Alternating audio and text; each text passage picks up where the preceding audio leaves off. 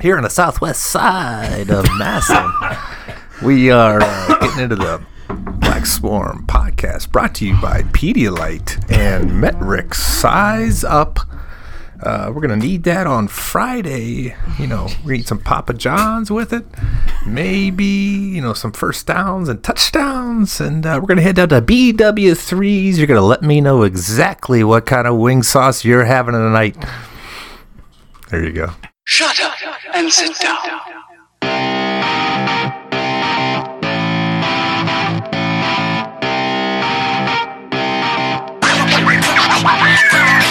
And welcome to the Week 7 edition of the Black Swarm Podcast. I'm Rob Antonell.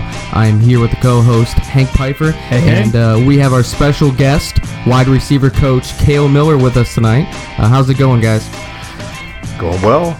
Going great. Good. So we're going to go into a few different things. We're going to recap the Austintown Fitch game. We're going to look forward to this East St. Louis game. We have a few other things going on. We're going to get into our housekeeping at the beginning. And we got a fun little questionnaire here at the end for Coach Miller. So you definitely want to stay around for that. But like I said, I guess we'll start off with the housekeeping, right? Yep. All right. So just a few things. It's pretty much the same things we say every week, but they're important things. Make sure you head out to the Booster Club meetings every Monday night at the high school. They're really informative. You get to interact with the coach and some of the players, see some film. You can learn more about the different teams, more in depth than what we talk about on here. You can also learn about the different events that we have going on. So a few things to go along with that. They're still selling tickets for the bus ride to the Louisville game week 9. So contact, one of us, a Booster Club member, or downtown at Keller's Office Furniture if you're interested in a ticket. I know one sold out. I think they're trying to get a second bus right now. And, parking's going to be a nightmare, so that's definitely something you want to look into if you don't have a plan already. Yeah, parking is, not there whatsoever over Louisville. So definitely look into getting that bus ticket. It's like $20 or $25 just for the bus ride there and back. They drop you off at the gate, pick you up at the gate. Definitely worth the money. So a few other things. They are collecting cans for the food drive against McKinley. Already you can bring it to the Booster Club meeting if you want to drop off the cans. They're also just collecting money for that as well. $1 equals 7 pounds of food. So, $1 is easier to donate than a can of SpaghettiOs at the gate. So, if you happen to see somebody there, just go ahead, throw them $1 or $2. It's all going towards a good cause. Yeah, definitely. So one other thing, make sure you clip out your Booster Bonanza coupons in the newspaper every Friday. They come in the Independent and the Repository. Clip them out, bring them to the game with you.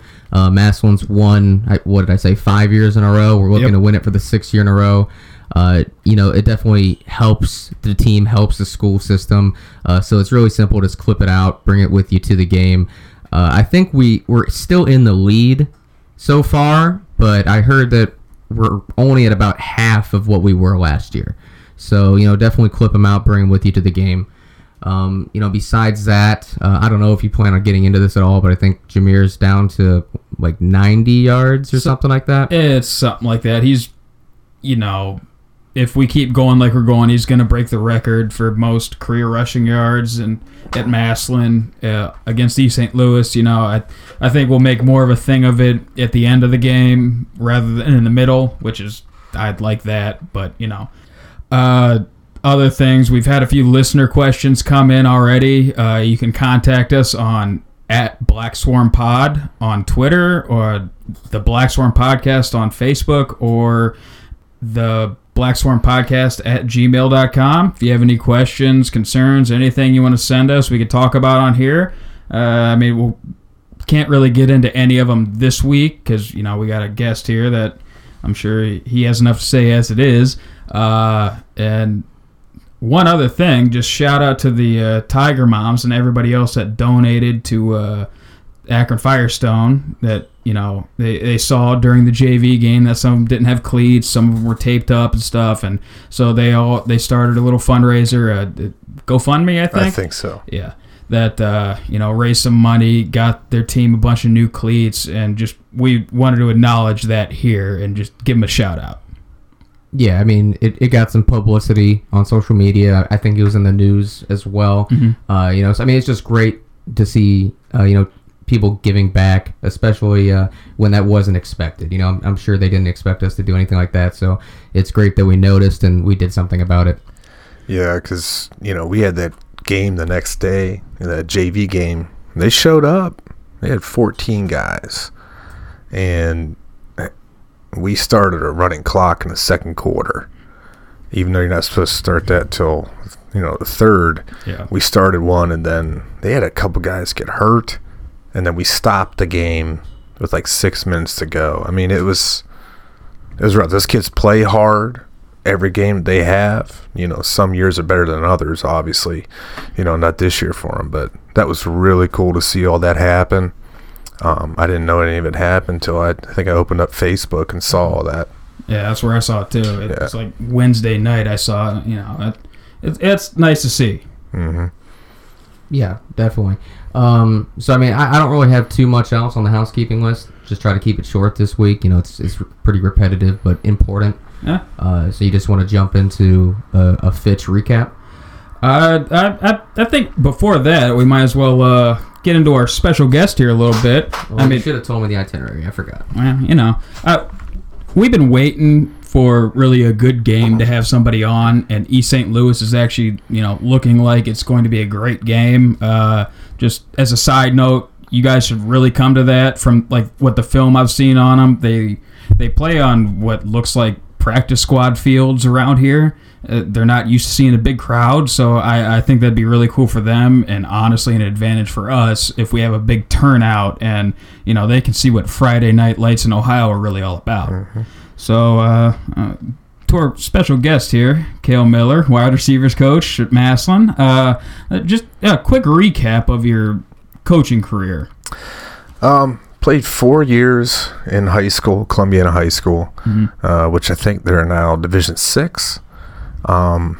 Left there, was planning on going to be a walk-on. I talked to the coaching staff at Kent State to play baseball. And the funny thing is I hated baseball. But I went there, and leading up to it, started coaching. My head coach asked me to volunteer. And it was volunteer varsity assistant. And it's a small school, so you also helped out with like junior high. And so I did that all summer leading into my first year of college.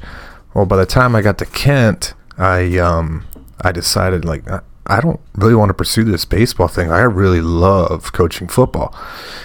And so I coached my 4 years at Kent State. I lived about 45 minutes away from my hometown, and I'd drive back to practice.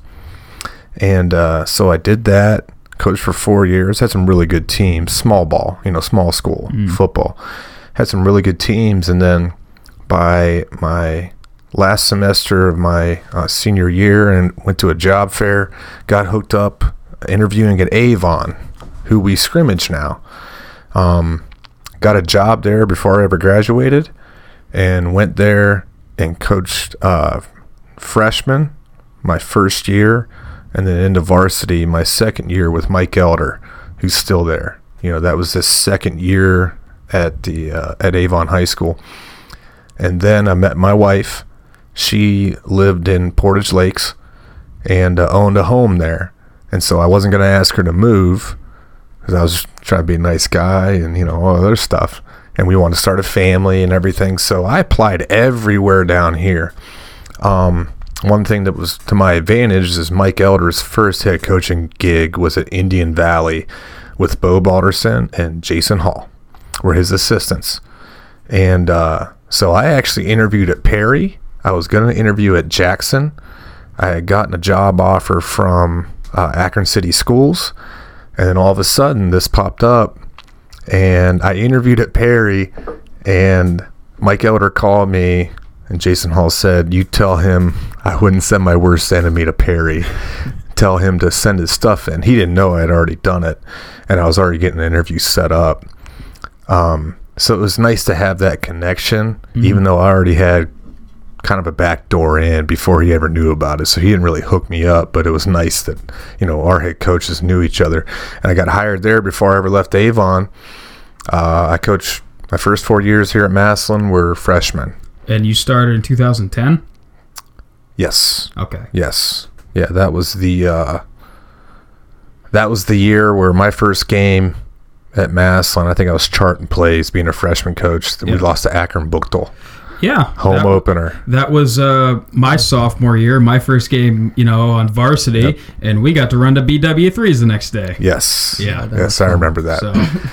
And so I did 4 years freshman, and then once Jeff Huffman retired, they pulled me up for Jason's last year before he was fired. Yeah. And they pulled me up, him and Bedre, Coach Bardowell pulled me up, and I coached wide receivers with Mike Sombrio. And then the Perrysburg debacle happened. Jason gets fired, and then Coach Moore retained me to coach wide receivers, and been there, still doing my thing there. So not what, we would traditionally call a Massillon guy, but 8 years, you've been here long enough. I think you're an adopted Massillon guy at this point. Some people have said that, but, and I appreciate it. At the end of the day, it's still not the same as, playing for the Tigers and graduating for the Tigers. Still not the same. There's nothing like it. So you got here in 2010. What was did you know much about us, or, what was your first, oh, these guys are psychopaths type moment? I knew that when I was in college because I met 3 Massillon guys at Kent State. I ended up living with them the last 2 or 3 years at Kent State. So I went to my first Massillon-McKinley game in 2004, which is Rick Shepis' last game. Yeah. And McKinley ended up winning. It was one of those 4 and 6 years. Yeah. So that was my first game. And it was funny, my entire family's from Steubenville, Big Red. And so I always talked about, hey, when's that game going to get scheduled? Because my family talks all kinds of crap about it. When are we going to schedule? And then it finally happened the year before I got there. And so I already knew a lot about Massillon. Ever since then, I get pictures sent to me and newspaper clippings of any time Big Red has beaten Massillon, like the 6 times that it's happened. Every single year, it doesn't matter. My uncle still sends me copies of pictures of Big Red winning because that's a deep-rooted hate. So I also went to the 2005 game at Fawcett 9-0, where we got beat. Where it was like 25,000 there. And then went to all the playoff games and watched Massillon turn it around. We ended up beating them. So I had a good idea, and it's funny the way things worked out because my wife's best friend is Jamie Palma's wife. Before I ever knew my wife, and he coached at Massillon for a while, like 13 years. Yeah, he had a great coaching career, and now he's the head of the career and tech department now. It's something like that. Now he's at central office, but so I kind of was already involved without ever being involved. So you knew what you were getting into before you got. I couldn't wait. Yeah, I couldn't wait. That's what I like to hear. Yeah. All right. If we always like to talk about on this podcast, any chance I get, I like to bring it up about just how much this current coaching staff, this regime, how much they impress me.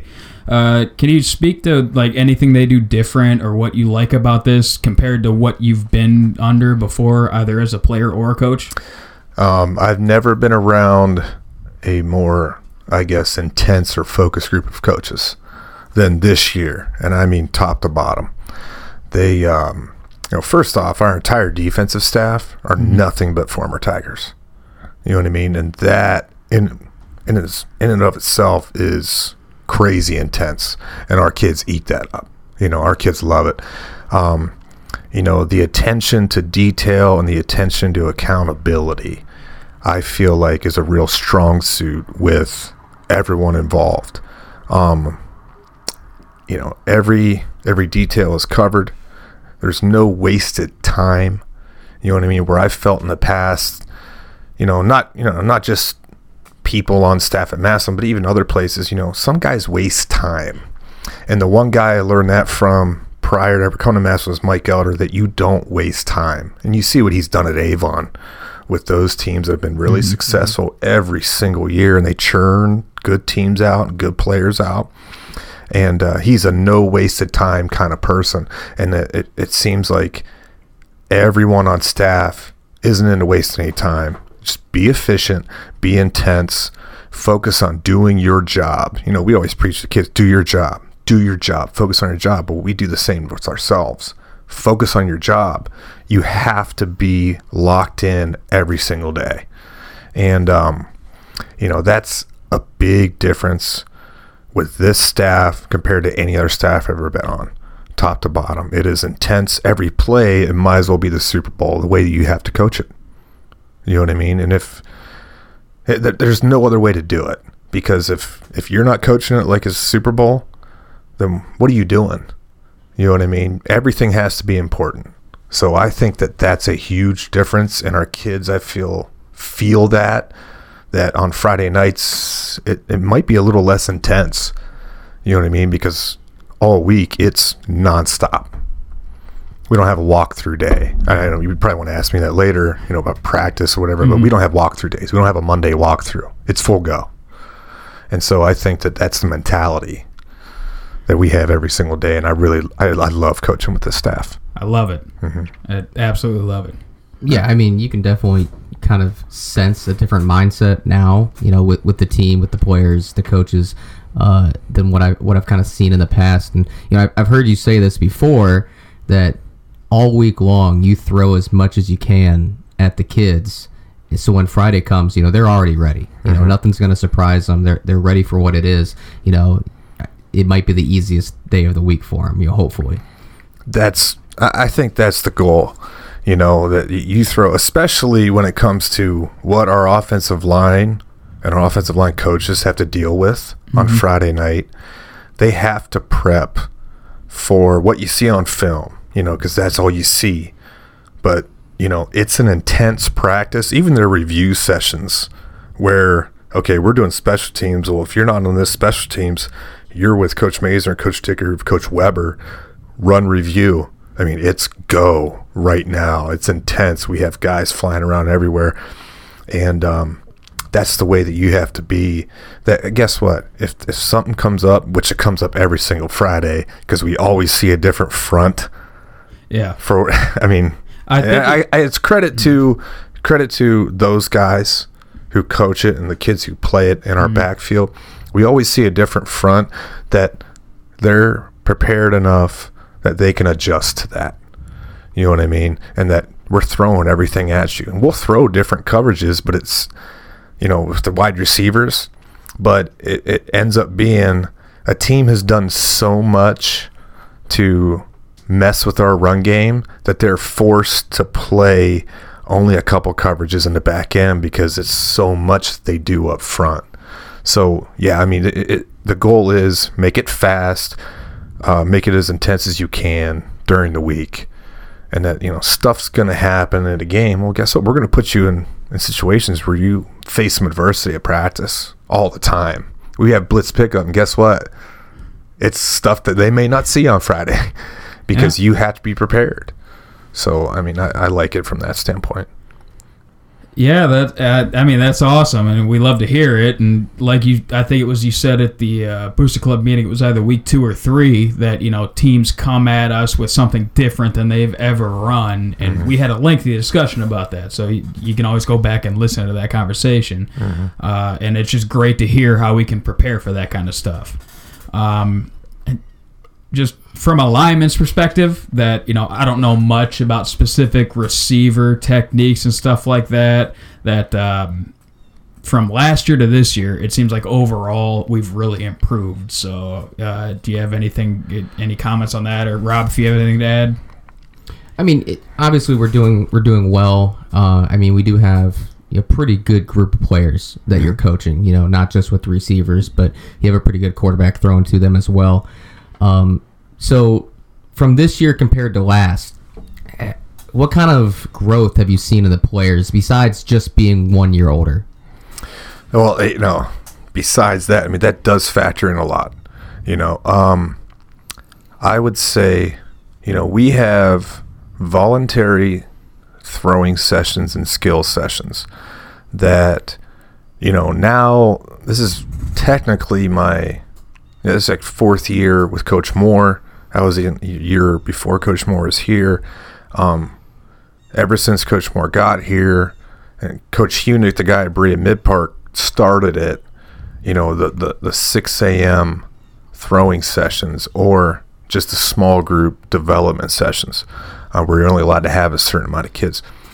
This year, we've done it the last 3, and it's really paying dividends now. This year, we had 27 of those from January until May. We had 27 scheduled times where these kids could come in. Sometimes it would be at different times because of the amount of kids, that you're allowed to have. We had guys that were at all 27, and I think the model for that and the guy that they watched do it for 3 years was Austin Kutcher, and the kind of year that he had, where nobody going into it after we lost Jasinski I remember after we lost Austin Jasinski, if I could say his name right, I had 2 or 3 people in the offseason, we're going to have a good sophomore quarterback. I just don't know who we're going to throw it to. I'm like, all right, well, that's fine. And I would tell that to those guys, tell it to like Kutcher. He was the standard for what we do in the offseason.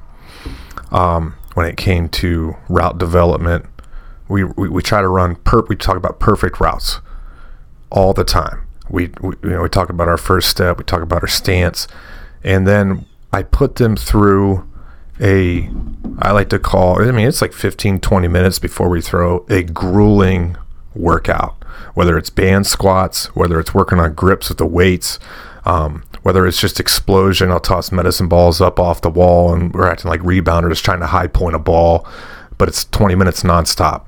And we do the exercise we try to say the old Urban Meyer thing, 4 to 6 seconds, point A to point B in 4 to 6 seconds. Like as long as a regular play would last. As long as a regular play would last, and it is intense. And I try to brutalize those guys. And Austin was one of those guys that led the way when we started doing this. I felt like I turned a corner when he was going into his junior season with that, and then more and more guys would come, and then it ended up just being a thing. Like, they're calling each other out. Hey, you can't miss. You know what I mean? Even though it's voluntary, that's on them. I can't tell them in the off season, hey, you have to come here. No, it's not the way that it works. That's why we have lifting days. Those guys would beg if we had to cancel, because we would have to cancel if we knew snow was coming early in the morning. Like, we don't even mess with that. I'd have 15 messages from kids pissed off. Like, we'll make it there. We're fine. We're like, no, we can't. You know what I mean? We got to be safe, got to be smart. But the development of kids like an Adric Ford, that pops out in everybody's mind. That pops out. Yeah. You look at a kid like Trayvon Morgan compared to last year, and the commitment that he made, in the off season to do that stuff. And some of that stuff ends up being on their own. You know what I mean? Hey, we want to come work out. Okay, come work out. You know what I mean? And when those throwing sessions happen, you're not allowed to coach. Once it gets too many guys, you have to stand on the side. Those kids run it. It's like open gym at basketball. But they know they want to run specific stuff, and they want to do one-on-ones. They want to do this route, today. And I felt like, this year even more, we had more guys bought in. And it helps that when those guys are skilled in the first place. And that's when you end up having a better unit, more cohesive unit and unselfish unit. Mm-hmm. Even though as a wide receiver coach, you want some of your guys to be selfish. Yeah. You want them to want the ball. I felt that was a commitment that they made in January on. And I was really, really pleased with that this offseason. Probably better than any offseason that we've had. Does that answer your question? Yeah, definitely. Okay. Yeah, I mean, I think we touched on it once that last year I thought like Kutcher, he was the most complete receiver we've had in a while. I think the only thing he really lacked was the downfield type burner speed, that was the difference between him being a walk-on at Ohio State and him being a scholarship player there. Mm-hmm. And it's cool to hear him now that he still has an impact on the program by setting the tone in the off-season workouts. Yep. And what you said about Adric Ford, that was another thing I wanted to get into. He went down on Friday. We wish him, the best of luck with however long it takes for him to get back. How hard is it to replace a guy like him? That he seemed to take a big step from last year to this year. He was putting up big numbers, and we like to say our team's really talented, but I can't believe we have another Adric sitting on the bench. So it's not, you can't just go straight up next man up mentality to where so what's our how do you replace someone like him? I'll let you know in 4 weeks after I see the production. You know what I mean? Mm-hmm. And see how we have planned, because you always have to have plans for that, and see what kind of depth that we have. Now, I will say this, it's out of any wide receiver, it's going to be really hard to find a guy to run the routes the way that he does, because he's one of my best route runners. Very, very slick, knew how to use leverage on people, knew how to get by, and then had that top end speed that was very deceptive. That, anytime you lose technically your leading receiver, which he I think he still is. He had 8 touchdowns and 400 yards receiving through 4 games, something like that, 388. Close to that, yeah. I think. Obviously that's tough to do, but just like in the game on Friday, that happened. Well, hey, guess what? We're still on offense. We got to go. Let's roll this out and then go from there. And the other thing I look at is I think this really benefited Adric as well, is a development in practice. We practiced for 14 weeks last year. And the development in practice, I think this year has been even better. The way that we practice, the way that we do things, the way that we rotate guys in at all positions, not just the wide receiver position. But that's why I said, I'll talk to you in 4 weeks. Yeah. And game plans could change, things of that nature, but always difficult to replace your leading receiver, always, for any team. We're going to see how this plays out, see how we practice, and go from there. All right. I guess, springboarding off of that, overall, usually we talk more about the Fitch game, about what we saw from the stands, but you're definitely the most qualified person in the room to talk about this. What'd you think? Late breakdown, anything stood out to you? They came out, and I didn't think they were going to do it. But, they had shown it on film, so we were prepped for it, but they came out and cover 1. Yeah. Because that's the first thing that I look at. I'm looking at the perimeter. That's where my eyes have to go. And I was like, okay, they're in cover 1. They're going to stay in cover 1. They stayed. I was like, oh, here we go. So it was more cover 1 than cover 3? Oh, yeah. And even their cover 3, for a while they were called it 3 match, where they would open, look at the quarterback, but if you got to 10 yards, they just match you and man you. And the difference for our listeners, cover 1, you have a single high safety, all man coverage underneath. You got your man, you got your man. Cover 3, it's a zone coverage, but also what we've talked about before, like he said with 3 match, it's pattern match coverage, which after a set amount of yards, it basically turns into man. So just so you guys at home that don't necessarily know this stuff can follow along. Yeah, I think that one of our touchdowns, their corner played 3 match, and their overhang just played cover 1, and so their corner I don't know what he was doing, but he opened up and Jaden ran a post behind him, and Trey ran that wheel route, and we threw the post because he just smoked them, and we thought that was a concept that would give them problems, that post fade concept, whether we were just out of a straight twins, which is what we scored on, or whether we were in a 2-by-1 formation.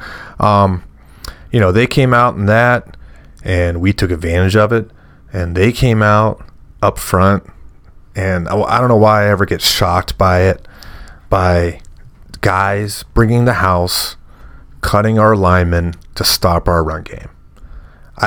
Fitch is a tough program with tough kids. They're always undersized, but it's a couple years in a row where they're okay. Hey, you're just gonna cut the guard. Just cut the guard, okay? And cutting the guard. You want to explain that for people? Yeah, it means that defensive lineman, instead of I'm not gonna say it. Instead of getting hands on, shooting your gap, whatever their scheme may be, that they dive down at our linemen's ankles and cut them so they can't move. Or you want to cut this guy if you see him pulling. Yeah. You know what I mean? So to create a pile in the hole, maybe make, our running back bounce, and bringing guys. Just bringing guys, causing a lot of chaos. And, doing all of that junk, let's call it junk, doing all of that junk restricts them in the secondary to only play 1 or 2 coverages. And I think that's been consistent with any teams that we play, because they're doing so much in the box with their linebackers and defensive linemen that they want to keep it simple in the back end. And so their plan, keep it simple in the back end. Let's just play cover 1. Let's not even mess around with it. And let's stop the running back and not let them beat us with their offensive line and their running game. And let's just match up across the board with their wide receivers. And so we exploited that. Yeah. Our defense, I thought, was solid the entire game. I think they had a long pass play they ran all. I remember watching it. That's how I can recall it. I don't watch a lot of defensive clips, but they ran all hitches. All 4 receivers ran hitches while the quarterback scrambled out. We had everything covered, and that kid leaked behind our guys when he was initially covered. You know what I mean? Yeah. And they caught that for a big gain. I think we chased them down, and then a team like Fitch, it's tough to keep them out of the end zone when they're on the 2-yard line. Yeah, it's tough to keep any team out of the end zone. Absolutely. But I think our defense ended up really helping out our offense because they hit them, made them drive the ball, and you saw come fourth quarter, well, those running lanes were opening up. Yeah.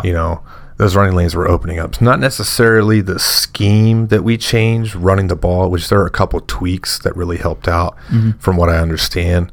It was more of, we practice with physicality, and we do that a lot.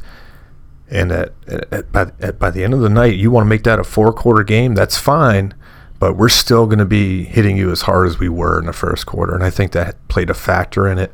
And some of their players gave up. And to your point about a 4-quarter game and our defense playing well, do you know the yards and points disparity in the fourth quarter?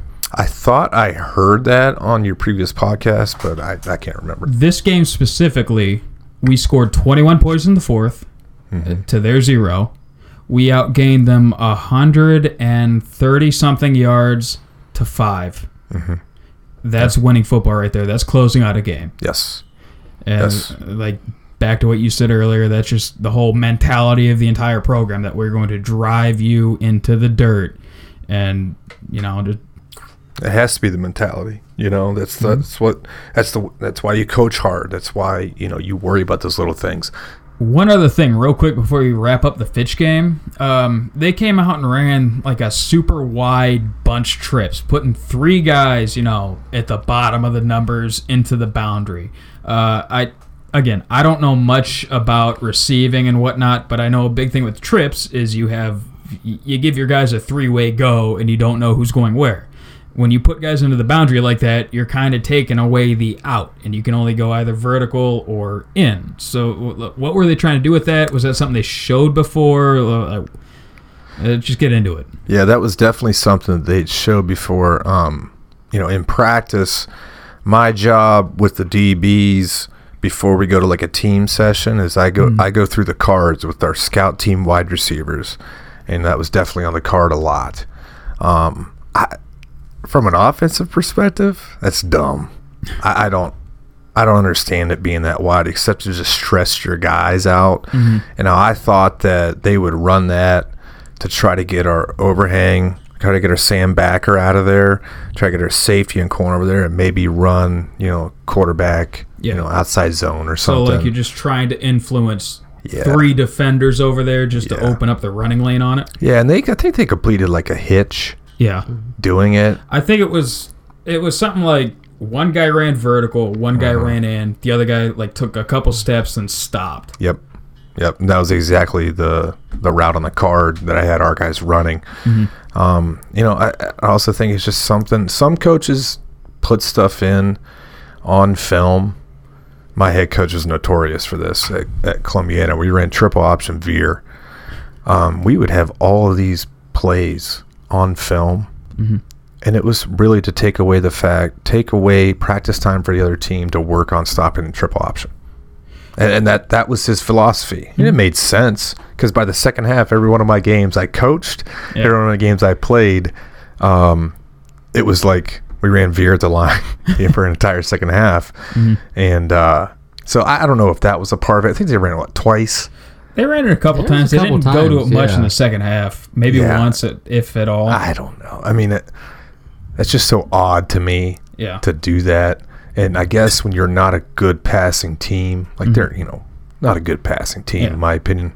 Yeah, the old saying, when you got 2 quarterbacks, you have none. Yeah, I mean, you find ways to stress the defense, maybe get the quarterback a cleaner pocket, things of that nature. But I know that our guys had seen that, and we prepared for it. Yeah, it didn't really catch them off guard at all. I mean, I thought initially when you had one guy out there and really nobody else kind of leaking out that way, it caught us off guard. But the way we shut it down, it looked good to me. I know, Rob, you had one other question you want to ask about Fitch, or? It wasn't specific about Fitch. I was going to get into how they lined up a little bit more, but that's all right. It got answered pretty well. The one thing that I was going to ask, we discussed different coverages. You said, the way the teams try to stop our run, it limits them on what coverages they run. But how much do you put on the receivers of like knowing what coverage they're going against each play? Is that something that they recognize right away? They're pretty good at it. I mean, I know obviously when you call your plays based off of it, but from a receiver standpoint, how well do they know the coverage they're going against? I teach more I teach more the secondaries technique than I do coverages. So it's more of, well, they're in this technique. A lot of guys will give it away. They're in this technique. If he's open, okay, they're going to be this coverage. So where he's trying to take away, like a cover 2, how your release has to be. But at the end of the day, you still have to get to your landmark. So if you get to your landmark, we have landmarks to where ideally, it doesn't always happen, okay? Hey, they're in cover 3, so you need to keep this skinnier than you would versus cover 4 team. That's rep throughout the week. So they know what coverages, we do notes every night of practice, at least the first 3 nights until Thursday. Hey, look at the coverage, look at their in. Okay, we have a couple plays where, they have to read that on the fly and then make a decision. We have a couple like that. We have some patterns where like they have to read on the fly and adjust. Maybe you got to flatten this out versus this look, or maybe, like I said before, keep it skinny versus this look away from maybe that safety. So they have to know that. They have to know that going in. And a lot of it is how to attack that guy in your first 3 to 4 steps. Is he going to be inside leverage? Okay, because I always talk about stemming. And stemming, wide receiver-wise, stemming is like you want to square the guy up. Okay, because you want to get him in retreat mode. Yeah. Okay, because if I just stand up and walk towards you and we're just standing there, what are you going to do? You're going to walk backwards. Yeah, this is I'm glad you're getting into this. Hank and I have had plenty of discussions about this. I try to learn more about line play from him. He tries to learn a little bit more about receiver corner from me. So I'm glad you're going into this. And I'm eating this stuff up right now. So just keep going with what you're talking about. Just real quick though, now, when you say technique, is that like how the corners lined up? Say like so many yards off, hips square, hips facing in, and from what I can see, like when you see hips facing in towards the center of the formation, you're thinking zone, right? And, a lot of times. Yeah, hips a lot of times, like Glen Oak, if they're in cover 4, their usual cover 4, and they play cover 3 the same way. Yeah, they're open, looking at the quarterback, reading number 2. That they're in cover 4 or cover 3, and they're inside leverage. Now, and when you say inside leverage, that's if I'm lined up, I'm looking straight at them. They are lined up inside of us, towards the ball. Gotcha. Okay, outside leverage being the opposite. They're lined up outside of us. Maybe looking towards the ball. And that's more just taking away whatever route you want to run that way, right? Like, we will. We talk a lot about stemming or squaring a guy up. Like on a slant. Because a lot of times, and I know it's more visual, and I apologize because we're on a podcast, but a lot of times a receiver... we've come into this problem more than a couple times. A receiver will run straight ahead, and say the guy's inside leverage. He will run straight ahead and then break his route off in front of him. Well, a corner can jump that and make a play on that. No. Your job on certain routes is to get your body between the DB and the quarterback. So even if he does has a good break, guess what? You're in between. So, you're praying that he doesn't have a good break, and guess what? We might be off to the races if you're doing it right. We work a lot of that stuff. We stem in our vertical routes too, because we want to get him going one way, maybe give a head fake as we go, then get to our landmark. Same with a post. If you can get that guy spun around, you know what I mean? Because you're stem, head fake, shoulder fake, then cross his face. Well, now you're just getting him to go around like this. I think Jaden Ballard, just pops out in my mind. On Friday, he ran like a 10-yard out. You call it a comeback, called it out. We call it a speed route. He stemmed the guy up, made him think vertical because he attacked him and squared him up, and then broke it off, and the guy did a 360. And that was one thing I actually did see that when it happened. I was laughing at the kid that you can, as a corner, get spun around like that on just a quick out. And it's happened to Trayvon Morgan on some of his verticals. If you watch his release, he square a guy up, boom, and then breaks it off, and then that gets that guy either frozen or gets him to go straight backpedal, and he's not able to squeeze you out of bounds because he's not just opening and squeezing. We talk a lot about that. If you're a slot receiver and say there's an outside linebacker in front of you, well, what's the one thing that linebackers cannot have happen if you are running a route? He can't do what to you? He can't cross your face. You got to get hands on him. So what do? Okay, we work a lot of stem him and freeze his feet, because he's thinking, okay, you're going to cross my face, I'm going to get hands on you. Freeze his feet, then break it. We work a lot. I think we have to get better at that, but we've seen a lot of man. We've seen a lot of man compared to years past. So it's more. I like it because it's more of a one-on-one type of thing. And you tell your guys it's a one-on-one scenario. Work it, get to your depth, okay. And also, I think last podcast you kind of spoke on it about kind of aid and get the ball out on time, or even getting it down the field. Like sometimes he doesn't. Sometimes, I'm telling you right now, if you watch closely, that's the receiver's fault. Because sometimes you stem too much. Yeah, that was my next question. Yeah. You stem too much. I think he got hit on a play versus Montclair, and our guy running the vertical route tried to stem too much and was in that phase too long. The ball could have been out. I know exactly what you're talking about. That was our red zone That's power on a receiver. fade RPO where we have a guy coming off the backside on power, and I mean, to me it looked like honestly, I put it on you guys that, you know, you have a guy coming off the edge and you need to see that. So, and you saying that's on the receiver, him taking too long. Taking too long. Yeah, you know, we've touched on that a couple of times. Yeah. I mean, especially, you know, we talked about the one time particularly, you know, Trayvon runs an amazing route. At the same time, it was the same game. I think it was like the red zone opportunity before that. Where and we can talk about stemming and we can talk about running perfect routes at the end of the day.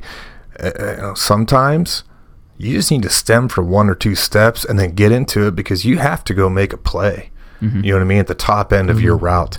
And sometimes, we get caught doing that. I believe some of the things last year, we would have, Kutcher was such a perfectionist and such a read type of route runner that he could make you look silly.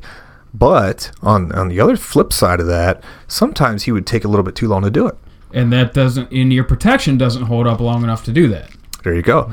You know, like we have everything, the right thing called, but hey, you got to think about the guy throwing it and the guy running a route. And sometimes we're wrong. Absolutely. Yeah. You know what I mean? Oh, stem. But sometimes you just got to go. Yeah. So from the coach's aspect, you know, how do you relate that to individual players?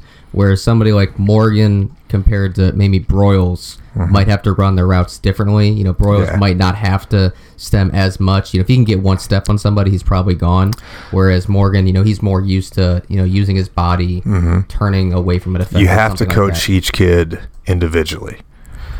How do I get this kid compared to this kid from point A to point B at the same time? That was a beautiful thing about Kutcher. He'd get from point A to point B. Yeah. You get where you wanted to go. You have to. I teach steps. Now, I don't teach every step. So if I'm walking and the ball is to my left, okay, if I'm walking off steps, I count my inside steps. So I'll step with my right, 1 with my left, 2 with my left. I count my inside steps because I don't want them to say, okay, you run a 10-step route. 1, 2, 3, 4, 5, 6, 7, 8, 9, 10. No, you just count every other. And then we figure out, this is an off-season thing, we figure out how long it takes you to get to a certain yardage. And then we rep that, okay? Some guys' strides way longer than others. Yeah.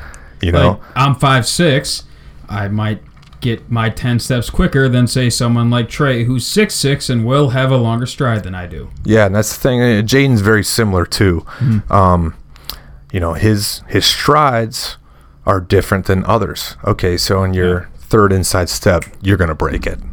Okay, on your 4th inside step, you're going to break this route. But that's something that you drill and drill and drill, you know, because, I mean, I don't know. I that's the way that I've done it. And that's the way that seems to come across to guys because you don't want them counting too much. I hate saying, you know, even though we do say, oh, break this route off at 10 yards. Well, sometimes, what if we're on the 37-yard line? He doesn't know where the 47-yard line is. You know, you have to know within your steps how long that takes, you know, and how many steps. That seems to be the simplest way that I've done it. Yeah, I mean, I like that idea. I mean, that's not something that, you know, I have ever heard before. You know, when I played, it was each route had pretty much an exact depth to it, you know, barring like a 3rd down where you needed to get a first. It was basically, you know, your curl was 12 to 10 or 13 to 10, whatever it was, you know, your comeback route was 15 to 12, out route 5, you know, everything was exact yard measurements. So, I mean, I think it's pretty cool that you're able to teach the kids individually to where you're counting it by the steps, but at the same time, they're still getting to the field where they need to get to. Yeah, it's all about getting to your landmark, getting to your depth. You know, sometimes we cut it off too short. Sometimes we cut off too late. Another thing that we preach, and John Hunick introduced this at Coach Brady Mid-Park when he was our offensive coordinator in 2015. All of our vertical routes peak at 10 yards. Peak at 10 yards. Peak at 10 yards. Now, that's for the quarterback. The reason that we do that, okay, you could be running. One of the things that we drill as well, you run as fast as you can. You peak at 10 yards and with somebody on you. as you're doing it and not slowing down on your peak. You know, we turn and look. A lot of guys will turn and look and their feet slow down. We teach a lot of stuff to where it's the top end. You're peaking and running as fast as you can. Like on a straight vertical route, we peak at 10 yards because what if that corner completely opened and bailed? Well, we want to throw a back shoulder to you. Okay. That's why we do that. Yeah. You know, we've had guys in the past, they wouldn't peak to like 20 yards. Well, then that also doesn't help you track the ball when you peak that late. You know, that's also a big thing for tracking the football. It's a big thing that we work on as well. In your peak, you don't slow down your stride, and you're tracking the ball as you're fending somebody off, and that's something that you drill and you drill and you drill, because then that helps everything else, because that ball is not always going to be in the same spot. It isn't. And that's on purpose. You want to give yourself a chance to make a play. Okay, what if he hangs it? What if he clears it outside over top view? Well, if you're peaking at 10 yards, you have time to adjust to it. You know, I know I got in depth there, but that's one of the things that we also drill. I mean, like I said, I ate the stuff up, but that's enough receiver talk for my liking. I got you. I'd like a little more kick, step, and drive block here. I got you. So, I mean, that answered everything you want to know, right, Rob? I mean, yeah, I think we got pretty in depth with it. Yeah. Well, let's just turn it into next week. East St. Louis.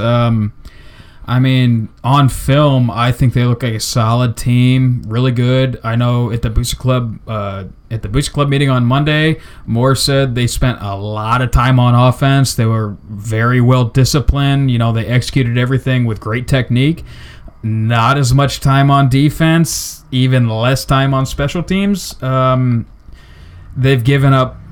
They've put up a lot of yards, a lot of points, you know, averaging like 50-something points a game. I think one game they had over 700 yards, but they're giving up 24 points a game. And with an out-of-state team, again, like just like Montclair, you know, they came in looking like world beaters, but you don't know what kind of competition they're playing. So if, you know, you've seen plenty of film on them, Cale, if you want to give a preview of what we can see Friday night. You know, offensively, they're explosive. You know, they are the best offense that we'll see so far. Okay. They do everything. They have explosive players. They have a legit quarterback. They have 3 Division I offensive linemen. They have everything. They run really good stuff from what I've seen. I don't get into too much detail. Watch them. I watch them score a lot. Yeah. You know, that quarterback can run. Pretty much everyone on their team can run. You know, that's going to be a great test on Friday. You know, you have a defense that's only giving up 7 points a game, and you have an offense that if you watch them, you know, you're like, wow, like this stuff really sticks out on film. You know, compared to a Montclair looked like that on film, but the competition they played wasn't very good. This East St. Louis team, they're playing some good teams. They've played some good competition. That pops out on you on film as well. But they're fast, they're physical. You know, defensively, to date, probably the best defensive line we'll see. You know, linebacking core to this, you know, to this date, to this game. Secondary wise, the same thing. You know, they have some really good players. Now they have a couple young kids. They have a freshman playing corner. You know, and I don't ever get into, you know, this kid or this kid or this kid is going to guard you, or, you know, you can kind of be hypothetical about that with your players, but at the end of the day, you teach a lot of technique. I feel like this is going to be something really good. You know, do your job. You know, this is no different than any other team, because that's the way that you have to coach every single week. They're good. They're very, very good. You know, secondary-wise, you have a couple big-time players, a big-time safety, number 2. But, you know, this past game, they took both of their safeties and played them a lot of corner. and they took their young guys, playing a lot of safety. I think it was because of the perimeter guys they were playing against that were good. When at the same time earlier in the season, they played a couple really good teams that played really, really soft in the secondary coverage, like cover 3. Cover 3, kind of a 3-match type of deal as well, only they were doing it from like 10 yards.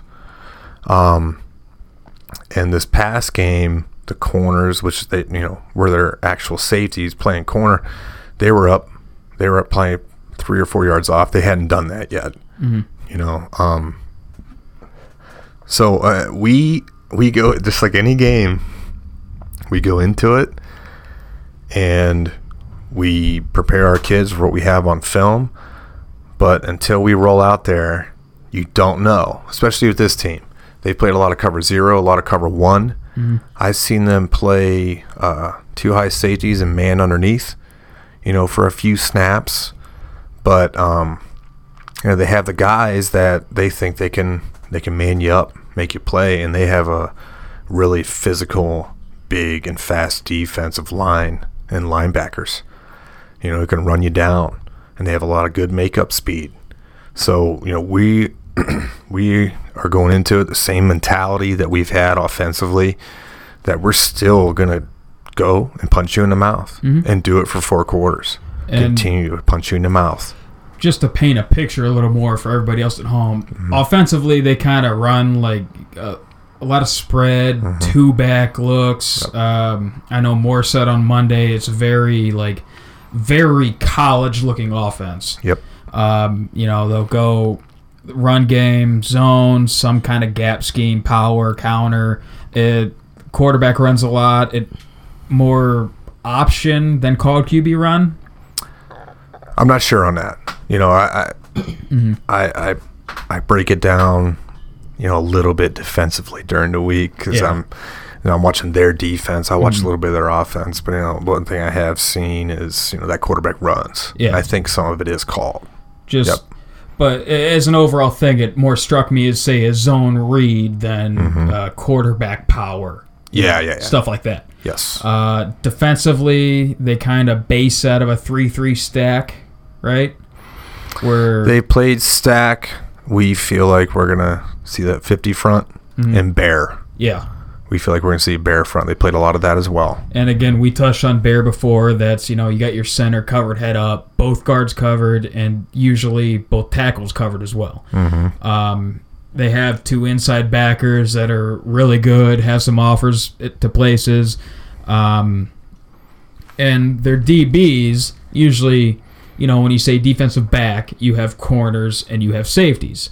With these guys, what Moore's explaining on Monday, that it's just like a collection of defensive backs that they'll just kind of take their best matchup, put those guys on those guys, and play everybody else where they need to play. Yes. So, that's just something, again, we haven't really seen before. On film, they played a lot of like cover 1, off man, which, Glen Oak really sticks out in my mind as when they played Whitmer, they had their corners playing 10 yards off. And I know that's more a zone cover 3 type defense, but when they came in and played us, they were like 6-7 yard depth at max. So that's another thing. Like, you don't know what you're going to walk in and see. Yeah. So, I'm sure we've shown before, we've played some man teams that, we have different ways to attack man coverage. You've got bunch sets, you've got rub routes, switch routes, all that kind of stuff. And I'm sure we have different ways to attack it, right? Yes. And kind of touching on a couple different questions here we've gotten on our Twitter page, we've been pretty vanilla offensive-wise. I'd say we're halfway down page 2 of the playbook. Do you expect us to kind of open it up more off rip, or run what we run, see how they defend it, and then go from there? We don't view it as being vanilla. And real quick though, I say that kind of in jest, that it's I know. more, no, it's fine. I know if you can run your base stuff. I know it's a Twitter question and everything else like that, but really, what we've tried to do is we're a big formation team, and we feel like we can put guys anywhere with our personnel. The toughest teams, me growing up coaching and doing all this, the toughest teams to prepare for are the teams that run there and can execute those simple plays that, don't look flashy or anything like that out of multiple formations and multiple looks, whether it's a tight end, whether it's no tight end. That's what we try to do. You want to do what you're good at. You know what I'm saying? I know that someone said, well, we got to put this guy, why aren't we getting him the ball more creative ways? Well, part of me doesn't know what that means, especially after the game. Like someone asked me about Ballard. I was like, he just had like 160 yards receiving. It wasn't mind-blowing routes or concepts that we were calling. We executed those things, because when we look at it on paper and we execute it in practice, that's what you have to do. We've actually run a lot of different things, but you better be good at running the stuff that you think you're good at. And, a lot of our pass concepts, and I'm not talking about like 4 verticals, a lot of our pass concepts, we run that versus multiple looks in like the secondary. And we feel that we're comfortable running those things against multiple looks because we rep it against multiple looks. And sometimes those routes adjust based on the question you asked earlier about coverage and do guys adjust their route. Yes. I mean, we run those things because we feel like it covers all. Some of our route concepts, it covers any type of coverage. Quarterback recognizes it, and we have to adjust to it, with what they're doing in the secondary. Run game wise, we've run a lot. We've run a lot, and with the looks that we've gotten, you have to. You know what I mean? We've adjusted a lot of stuff, throughout a game, throughout a week, and those guys do a great job of it. Well, I don't know. We obviously still have, I guess, to that question, stuff in the playbook that we rep. We rep a lot of stuff during the week that, we don't call on Friday because it's a feel. You know what I mean? It's a feel in the game.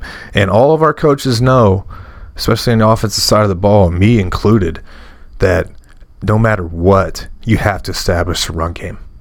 That helps you out defensively. That helps you out later on in the game. You know what I mean? And, I love it. Hell. Oh, yeah. Hey, we're calling power. Someone asked me, one of my buddies asked me every week, hey, what are you guys going to do anything different this week? I said, I don't know. We have this run play called power, and we're definitely going to run that. Yeah. And all of our runs adjust to fronts as well. You know what I mean? It's about executing those things, seem like simple things or non-flashy things. You execute your stuff versus multiple looks, and you execute it with brutality is what you try to preach and try to do. And, from like an X's and O perspective, honestly, our offense is kind of boring to watch because we just run the same thing over and over again. But from, like you said, that brutality perspective, just from watching like a backyard knockout fight, the fact that we can keep running the same play over and over again and average 5 yards a carry, like we went in depth with last week, it's exciting. I love it. It's like watching a heavyweight fight. You got Montclair running cover 0 from our own 40, where they have a +2 in the run game, and we're still running power and getting yards on that. I love it. Football doesn't get much better than that. No. I describe our offense as brutal up front and vertical on the back end. Yeah. And that, I think that was another thing I touched on. Our passing game has more evolved to a big shot, kind of more high risk, high reward type plays, because we don't need the intermediate passing game to supplement a run game, because the run game's there. If you're averaging 5 yards a run on power, you're doing something very, very right. And the other thing that, It might as well be a handoff. Is that little tag screen we throw out there? Yeah. That's another thing. With the exception of the St. V's game where they had a specific plan to stop that, and I think that was it. I think we touched on that. They played that very well. Better than anyone else. Yeah. And now we have answers off of that, and that makes you a better offense when you look at that on film, and then you develop more stuff off of that. Good teams do that to you. That right there could be counted as intermediate pass game because there's some games we're average like 10 yards a pop on that. Yeah. Because it's off the run, he reads it how he reads it, and then we go from there. And that was the thing I think we talked about earlier in the year. Like you said, last season we had like some 230 some dropbacks with only a handful of 230 some passes with a handful of sacks. How many of those are actually dropbacks versus just throwing that quick screen off the power? Yeah. And that's something that like you said, I consider that more part of the run game than the intermediate passing game. The way we rep it so much, it should be like a handoff. Yeah, is what we talk about. So here's an offensive question for you. So when you're going against a team like East St. Louis, for example, that has a high-powered offense, at what point, or if ever, do you change your offensive scheme based off of what the other team has offensively? I mean, do you still work with what the defense gives you? Obviously, you want to control the line of scrimmage. You want to score more points than the other team. But do you ever get to the point where you really want to hold on to the ball, eat up clock, time of possession? Or, I mean, are we obviously you don't want to change up too much, but I mean that's a game to game feel. It's a game to game feel. I felt that, I think I said in the Booster Club meeting, ever since McConnell came on board, that this is the first defensive coordinator since Luke Durbin that we feel like we just call our game because, they do such a good job on the other side of the ball. I think that what you're asking is a feel. We don't go into it, we haven't at all this year, okay, well, this is they have this player over there, they have this player over there, we're gonna have to hold on to the ball and milk clock. No.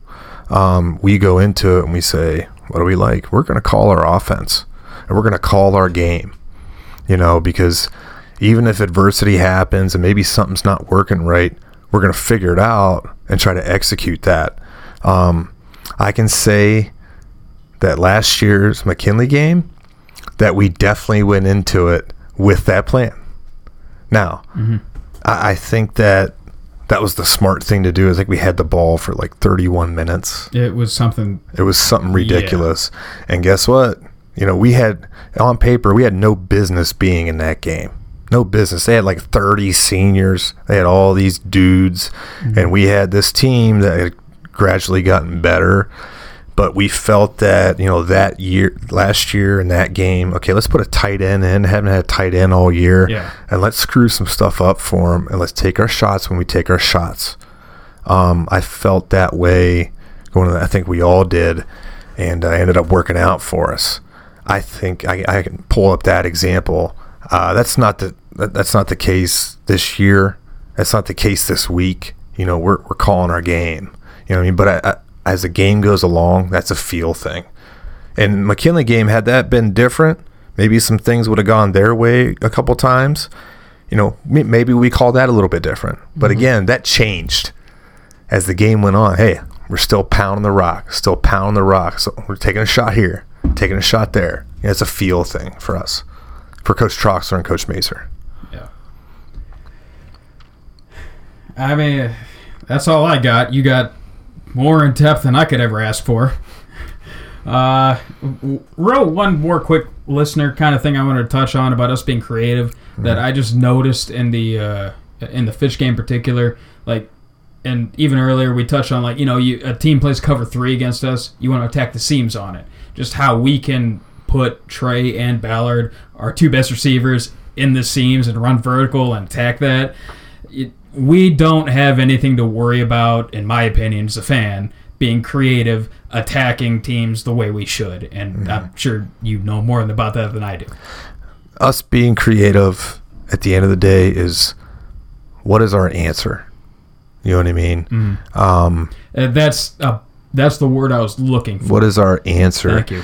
The thing that when this offense was put together, this offseason, because we meet like you wouldn't even know, but that's because it's always on our mind. How do we get better? One of the things that we really focused on, and thankfully our kids working hard, practicing well, and everything, it's come to fruition every game so far. Is how do we build in answers within our offense that we can rep all summer, that we can rep as we go into it, and that we have in our back pocket. Say we go away from it for a few weeks, say we haven't had to use it, that we know that we rep this in the preseason and that this is exactly why we put this in.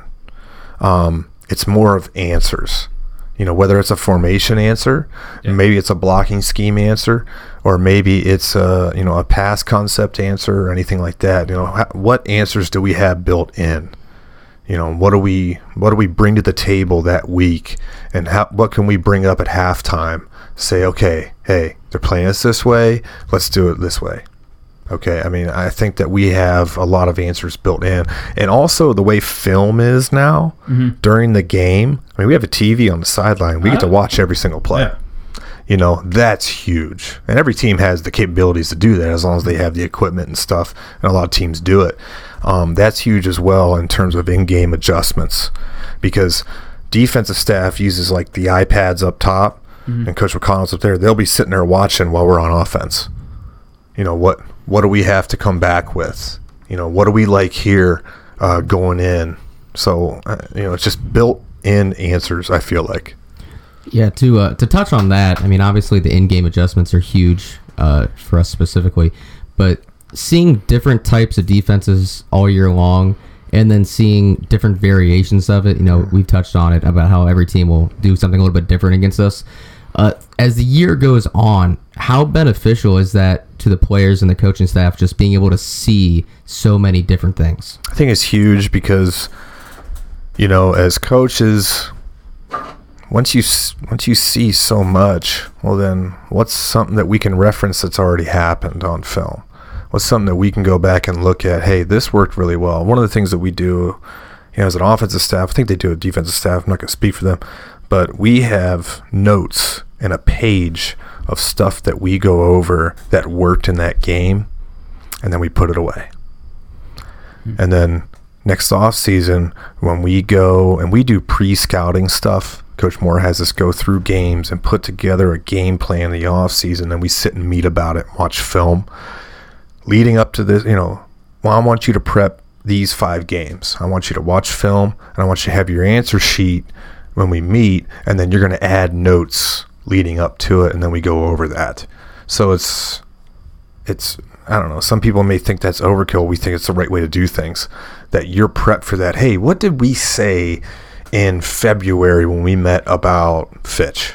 What did we say worked well? What did we say that didn't work and that we want to improve on? Let's go back to that, and let's pull up that film, and let's just have it on paper, so when it's time, guess what? Pull that out, take a look at it, say, okay, this is the direction that we're going because we've already discussed this. Sometimes you don't even need to pull it out because you already have it in your mind what you think is good. I think I got off your question, but no, that definitely tied into it. To go along with what you just said, not even team specific, but scheme specific. I think it's really I think it's really beneficial because then your kids see it. You know what I mean? At the end of the day, I can see whatever I want. I'm a coach. You've been doing this longer than they have. You got your dudes out in the field. Yeah. You know what I mean? They have to see it. You know what I mean? I love coaching, for multiple reasons. That's one of them. When a light bulb goes off and they come back and tell you what they think. Like, I had my first one with my 7-year-old son. He plays flag football, and I didn't coach him. I just watched every game. He's a big lineman. He's like pancaking kids in flag football. It's hilarious. But I asked him after the game, I said, why didn't you block this guy when I was watching plays? it's like a rugby scrum, 7 years old. And he goes, well, we were running the play this way, and I know so-and-so who was like stacked behind him was pulled the flag like 10 times, so I just went after him. You know what I mean? Like little things like that, that kids come off, well, he played me this way, so I did this. I think that happens across the board. They showed this, and I remember you told me, you know what I mean? So I think it's really beneficial when you see so many things. It makes you as a coach come up with more answers too, you know? And on that point, I mean, I think our defense has done that too. Like us seeing 5 wide in the playoffs one week to a wing T kind of thing the next week. That's given us answers, like especially opening up with St. Viti, that not that I recall seeing it, that they had ever put 5 wide on film, but then coming out and it seemed like us having different answers for that. That was a big thing.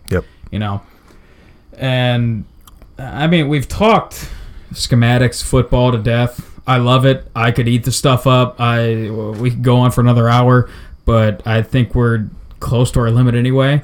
So let's get into a more lighter part of the podcast where we just kind of get to know Coach Cale Miller a little more.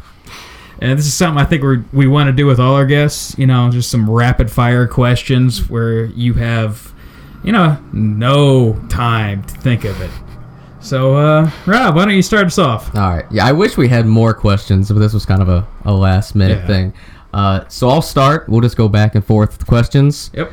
Answer them as quickly as you can. We're trying to put you on the spot here. So obviously, Coach here has never heard any of these questions, not from us at least. So we're just going to go back and forth. Some of them are funny. Some of them are, just not football related whatsoever. So let's just see what you come up with. Unfortunately, all are PG-13, so All right, ready? Here we go. Who's your favorite superhero? Superman. All right. Favorite pump-up song? Eminem, Till I Collapse. Nice. Classic. What TV sitcom family, past or present, could you see yourself being a part of? Seinfeld. Seinfeld, got it. Love it. Favorite hobby? Fishing. Yep. How do you like your steak cooked? Medium rare. Oh boy. Favorite movie? Goodfellas. Would you rather always have your shirts be 2 sizes too large or 1 size too small? 1 size too small. All right. 3 words to describe yourself. Oh man. Big nose. Funny. Stupid. Love it. Who on the coaching staff would win in a foot race? What do you mean? You line up everybody on the coaching staff on the goal line. Who wins in a race running? Because he's young and he's a millennial, Eric Copeland or Spencer Leno. All right. They make a movie about your life. Who plays you? Nicolas Cage. I kind of see it now. I love it. Is a hot dog a sandwich? No. All right. Dead or alive, one person you'd like to sit down and have a beer with? I'd have a coffee with Hulk Hogan. All right, brother. How many chickens would it take to beat an elephant in a fight? What? This is supposed to be quick, Cale. Yeah, I know. 200. All right. Most ridiculous or out there conspiracy theory that you believe in? Coach Troxler says in, I don't know, Anson County or something down south that there's a lizard man and that it eats the chrome off of cars and bumpers. I believe that. Never heard that. Never heard it, did you? Nope. Does the toilet paper roll go over or under? Over.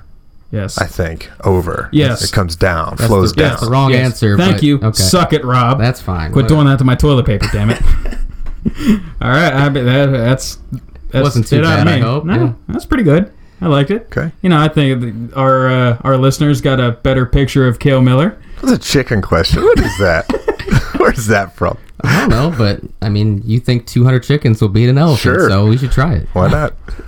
200? I'll take that. It's pretty close. Yeah. All right. So this is it for the Black Storm podcast for week 7. Cale Miller, hey, love having you here. Yeah, appreciate it. Love being here. Welcome back anytime. As the rest of the coaching staff or anybody else who wants to come on, within reason. Within reason, for sure. And beat East St. Louis, huh? Beat East St. Louis. Go Tigers.